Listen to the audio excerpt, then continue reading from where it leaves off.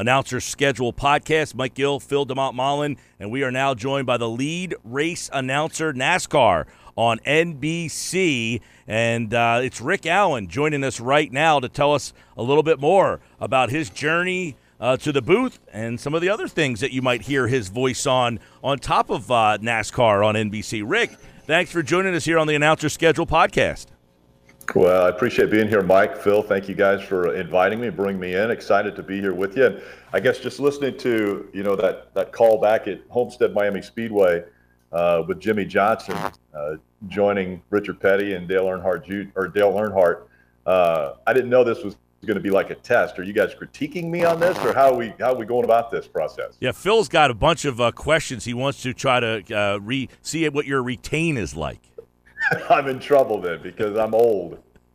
Well, Rick, tell us a little bit about it. A couple of weeks ago, we had Larry Collmus, who does the horse racing Triple Crown, which is a very unique sport to call, and NASCAR very unique as well. Like, this is something where you have kind of become the voice for NBC and that. And tell us kind of your journey on, how you get into calling motorsports and NASCAR to the point where you are the most recognizable voice in that field. Well, it's exciting. My path, I think, was different than most people. I didn't have a background in radio or television before I started. I was actually a public address announcer at the University of Nebraska, and I was announcing football and basketball and virtually every sport that they would allow me to announce. And then I was also a fundraiser, and one of the donors at the University of Nebraska bought a dirt track. It's Eagle Raceway. It was just outside of Lincoln, and asked me to come and announce at his dirt track. And I had no knowledge of anything of racing, anything to do with it. I drag raced when I was like 16 years old, my own car, but that's about the only racing I'd really followed. But he talked me into it, said, come out and do it. And I did. And for 2 years, I was the track announcer there. It's just a little dirt track in, Eagle, Nebraska. And a NASCAR announcer came out, a NASCAR official came out and said that NBC and Fox were looking for pit announcers, fresh-faced young guys, to get involved in the sport, and told me to send a demo tape in. I didn't even know what a demo tape was, so I didn't have anything to send in. About 2 weeks later, the owner of the track called me and said, "Hey, they're still looking for your demo tape." And I was like, I don't have anything. And so ultimately, I sent a commercial that I had done with Barry Switzer and Tom Osborne, a cell phone commercial, so that they could see what I looked like. And then there was a couple of the calls from the dirt track that I sent as well. And sure enough, both Fox Sports and NBC called me. Fox Sports auditioned me. I went to Charlotte, where I live now, but at the time, went from Nebraska to Charlotte, auditioned with Darrell Waltrip. He's the reason that I don't use my real last name. Which my real last name is Schwieger. But when I introduced myself to Darrell Waltrip, I said, "Hello, Mr. Waltrip. It's an honor to meet you and be sitting beside you. My name's Rick Schwieger." And he kind of, shook my hand, looked down, and about 3 seconds later, he turned back around and he said, "Schwieger? There ain't no Schwiegers in NASCAR." And so right away, I was like, well, this is probably not the start I was looking for during the audition, but it went off great. One thing led to another, and then Fox hired me a couple years later to call the at the time Craftsman Truck Series. Did that worked with Fox for almost a decade, actually a little over, calling that, Xfinity races, just a lot of different things for Fox. And then NBC called when they took over the broadcast in 2015. So they called me in 2014, and we struck a deal. And now I'm at the place I want to be. I always strive to be at the highest level of whatever I'm doing, and so to be able to call the Cup Series races on Sundays is really an honor and a great privilege. Now, Phil, are you going to drill him on his first ever race? Do you remember who won? No, I'm not going to test his memory quite to that extent. But Rick, thanks a lot for joining the show. Really Sure. Appreciate you coming on. But I'd love to hear, as far as those championship scenarios and those big races, kind of like the clips that we did see. What are the differences when that much is at stake and on the line, as far as how you approach the broadcast and how NBC approaches it, and what are some of the challenges when a championship's on the line, or there's sort of these historically significant moments? Yeah, we've obviously moved from we've moved in different ways to crown champions in NASCAR, from just a simple point situation to a playoff scenario, to the point now where it does come down to the final race, where we won't know who the champion is until the checkered flag flies of the final race, and that's very different. But it also makes it a little bit simpler for an announcer, because, well, I shouldn't say simpler, but it makes it simpler, but also a little more difficult, because now we have four possibilities of winning a championship. When it was just a point situation, you might come in and you would know who the champion was already, but you would call the race like normal. Now you have four drivers that all have an opportunity. So you plan, put together, I write things for that very moment, the possibility of whichever driver could win the championship. I put stuff down so that every other race I fly off the cuff, and just whatever is kind of hitting me at that moment is the way I call it. But when it comes to the championship, I've always thought of my role as being historic, because I think every race will be seen down the road. At some point in time, somebody's going to want to know some historical fact about something that took place. And I want to make sure that I try to tell what happens and why it's a big event and why it's a big win every race. And that's why a lot of people talk about my enthusiasm, which I'm a very enthusiastic announcer. And I will get people that will claim that I'm, making that up. Well, I know my role is that at some point in time, even if it's a guy that wins by 7 seconds and the race is never in question, I know that some point in time that race is going to get replayed, or at least the finish of that race could get replayed. And I want it to sound like it's a very exciting thing for that person to win that race. And I know that it is an exciting thing. I mean, drivers will get out of their cars every single race and say, I just don't know when I'll ever win again, or if I've won. And so every race for me is an exciting happening. And so that's why every race, the end of every race, I want to make sure that it gets its due of the excitement that they've put into it, that the people who have watched for 3 or 4 hours have engaged in it, and that it has a great finish. And another variable I would imagine you have to contend with quite a bit that other sports don't have to deal with is the idea that every track is different. This past weekend you were at a road course. There's the super speedways like Daytona and Talladega. There's the intermediate tracks. There's the short tracks, each with a different feel, a different character to them, but also just the logistics of being able to see all the action. Can you kind of take us through those challenges and how that differs week to week for you? Yeah, even repeating, like going back, for example, Atlanta Motor Speedway is going to have its second race of the year with this new next-gen car, and it will be different from the first race. Even though we're going back to the same facility, it's a different time of the year, the temperature's different, the weather's different, and the knowledge of the crews is all different. And so, yes, you may have the same 38 drivers that are in the field, but they all have a different history at each racetrack, because every racetrack is different. And so you prep for that, you plan for that. We just had a production meeting where we were talking about Atlanta and the fact that Atlanta, I read a book a long time ago when I first got in the sport. Phil Parsons handed it to me.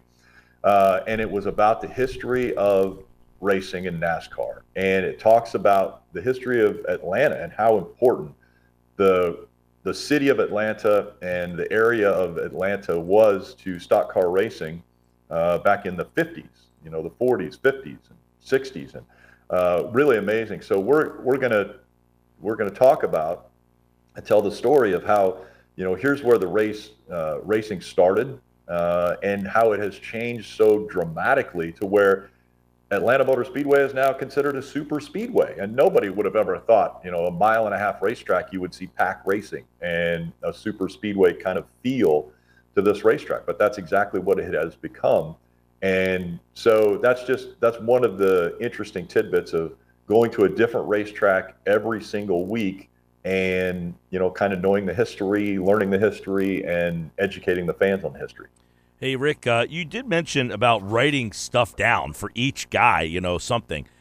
How do you have a bunch of cards? Is it typed out? Where are you writing this down to where, hey, this guy's coming around the back stretch, I need to get what I wrote for this? I think that's fascinating for people to figure out how and why, where you're doing this to get that kind of preparation.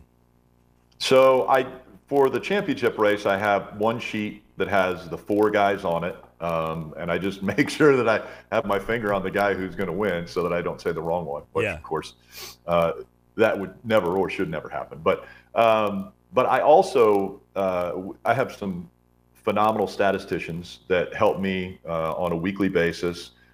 We collect information. Social media is amazing now to where you can get little tidbits about what's happening with, a person's life. I make those notes. I have a binder that has every driver in it. Wow. It talks about all the information of that driver, the career of that driver, the story of how they got into racing, the important individuals that have helped them get to where they are, all that information, because that's what I've always felt my role as the play-by-play announcer or the lead announcer in a broadcast is to make sure that we know as much about a person as the fans want to know. So if there's ever a person that wins a race or that has a great run or something, I want to be able to make sure that there's a connection with the fans at home, that they can say, oh my gosh, he started out, racing motorcycles like I did, or he was, he has diabetes, or, just a connection that you can make so that every fan at home, you kind of want to have some way to connect with the driver. And that's one of the great things about the sport is that every week we see the same, 36, 38 drivers, but all the fans can have a different fan. I mean, they can have a different favorite driver. They can be a fan of, one driver or multiple drivers, because they're going to see him every single week. And that's, I think, the uniqueness about NASCAR and how I try to make sure that the fans have as much knowledge as they can consume to find out if they have a favorite driver out there or not. Really neat. Rick, now, off of NASCAR, you people may have recognized you calling some basketball and some other sports. So kind of tell us a little bit about, how, the difference in doing a basketball game, and you've done some Olympic sports. Yeah, so when I first went to NBC, I asked them if it would be possible if I did some of the other sports, because NBC obviously has a lot of Olympic sports and things. My background, actually, I was a track and field athlete at the University of Nebraska, and so I have a great knowledge of track and field and that area of Olympic sports. So I asked them if that would be a possibility. They said sure. That would be great. My son is now actually going to be a professional basketball player, and so I also said, hey, you've got A10 basketball. I love basketball. I love college basketball. It's a great sport for me, and I asked if they'd allow me to call some of those games, and so that's happened. Of course, motorsports, IndyCar, IMSA. There's been numerous things that I've had the opportunity to call those races and love it. I love every sporting event. That's kind of one of the great things is I've grown up and I've been involved in sports. I've worked in athletic departments and in the sports industry my entire life. I love sports. It doesn't matter what it is. I love sports. And so this is a great opportunity for me working with NBC Sports to be able to diversify a little bit, do some other sports. Calling the Boston Marathon was incredible. Calling the track and field world championships, incredible. I think I'm probably one of the only guys to ever call Usain Bolt, or only have called Usain Bolt losing races. Every other announcer that's ever called track and field got to call wins. I never did. So I hope that wasn't I hope that was one bad for me and Usain Bolt.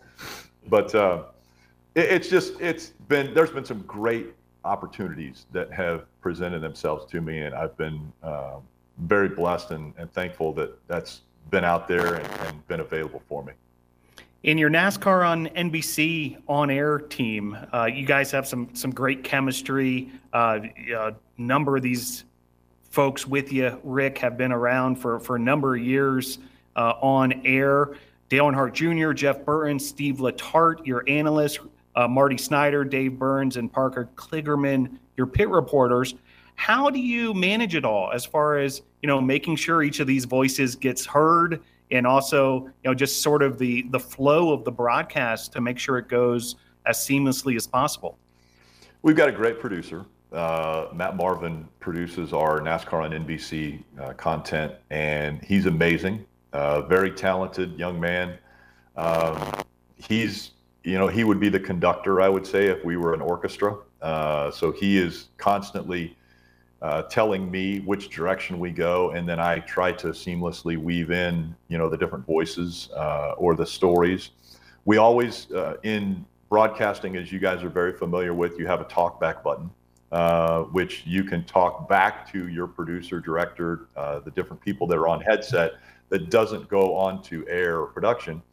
And I think what happened early on is I have never been of the mindset that I don't need to hear myself talk. I don't need to hear my voice on the air. I would much rather be able to not be the conductor, but be the person who can tell a story using multiple people to tell that story. And so in the booth, it's hand signals, it's just maybe a look from Steve or Jeff or Junior.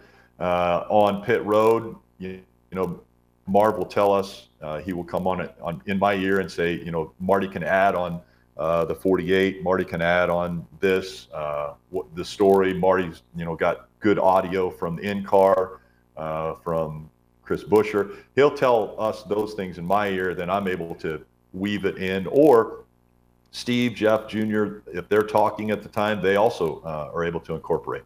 I think the chemistry part of it is that we spend a lot of time away from the racetrack together, and a lot of time. We just have similar interests, and we like each other's company. We've vacationed together numerous times. We just enjoy hanging out with each other, and I think that comes across on the air in the sense that we're having fun, and we love that people can watch the race with us. They can enjoy the race with us, because that's exactly what we're all doing. We're all enjoying the race and trying to make sure to tell the story of what's happening, but really just taking it all in and consuming the race together.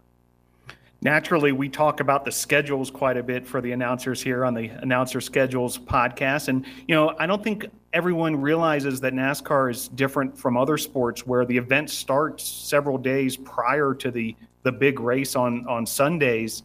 Can you take us through your typical schedule for a race weekend when you arrive at the track and, ultimately head back home or to your next destination? And perhaps there's a story as far as, either a close call or a getaway that, our listeners might be interested in as well. So one of our executive producers is Jeff Banke, and he wants us to be at the racetrack the night before any type of broadcast is going to take place.